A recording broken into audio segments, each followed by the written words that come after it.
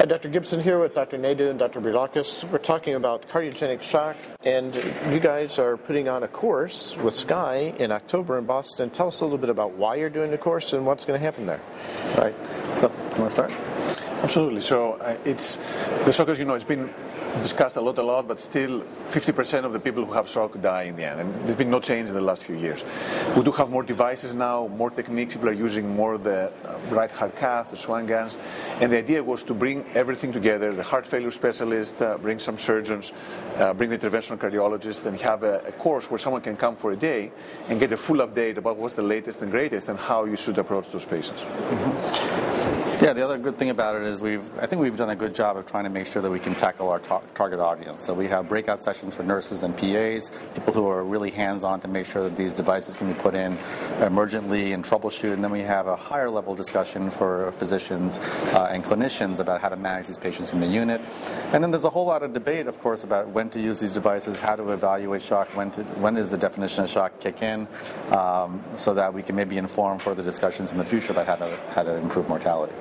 So obviously interventional guys and women are putting these in, but you also have nurses coming. Mm-hmm. You also have heart failure doctors coming.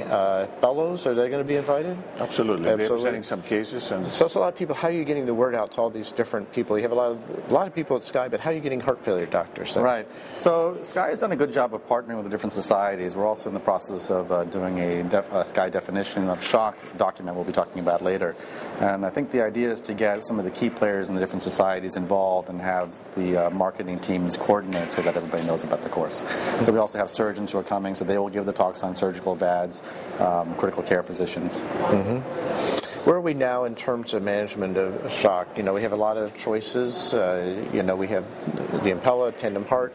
Are we moving the needle from 50% survival to something closer to 70%? Mm-hmm. We had this morning. We had the chip session, and we had actually a couple talks on shock and use of devices. And unfortunately, we have not. Although I think we're understanding a little better of what is going on. We had an audience poll, like how many people have Impella? Everyone raised their hand. How many have balloon pump? Everyone raised their hand. ECMO, the majority raised their hand. Which a few years ago, I think ECMO was not quite there. And Tandem Heart, quite a few people actually did raise their hands as well. So I think in the US, we're kind of privileged because we do have access now to multiple different devices. And I think a few years ago, the term ECMO, it was like a foreign language for most interventionalists. Right now, it's becoming more and more. There is the eCPR initiative. Dr. Boudulas had a talk on eCPR. So there's a lot of push on understanding better those devices and using them appropriately so that the mortality can potentially be decreased. Great.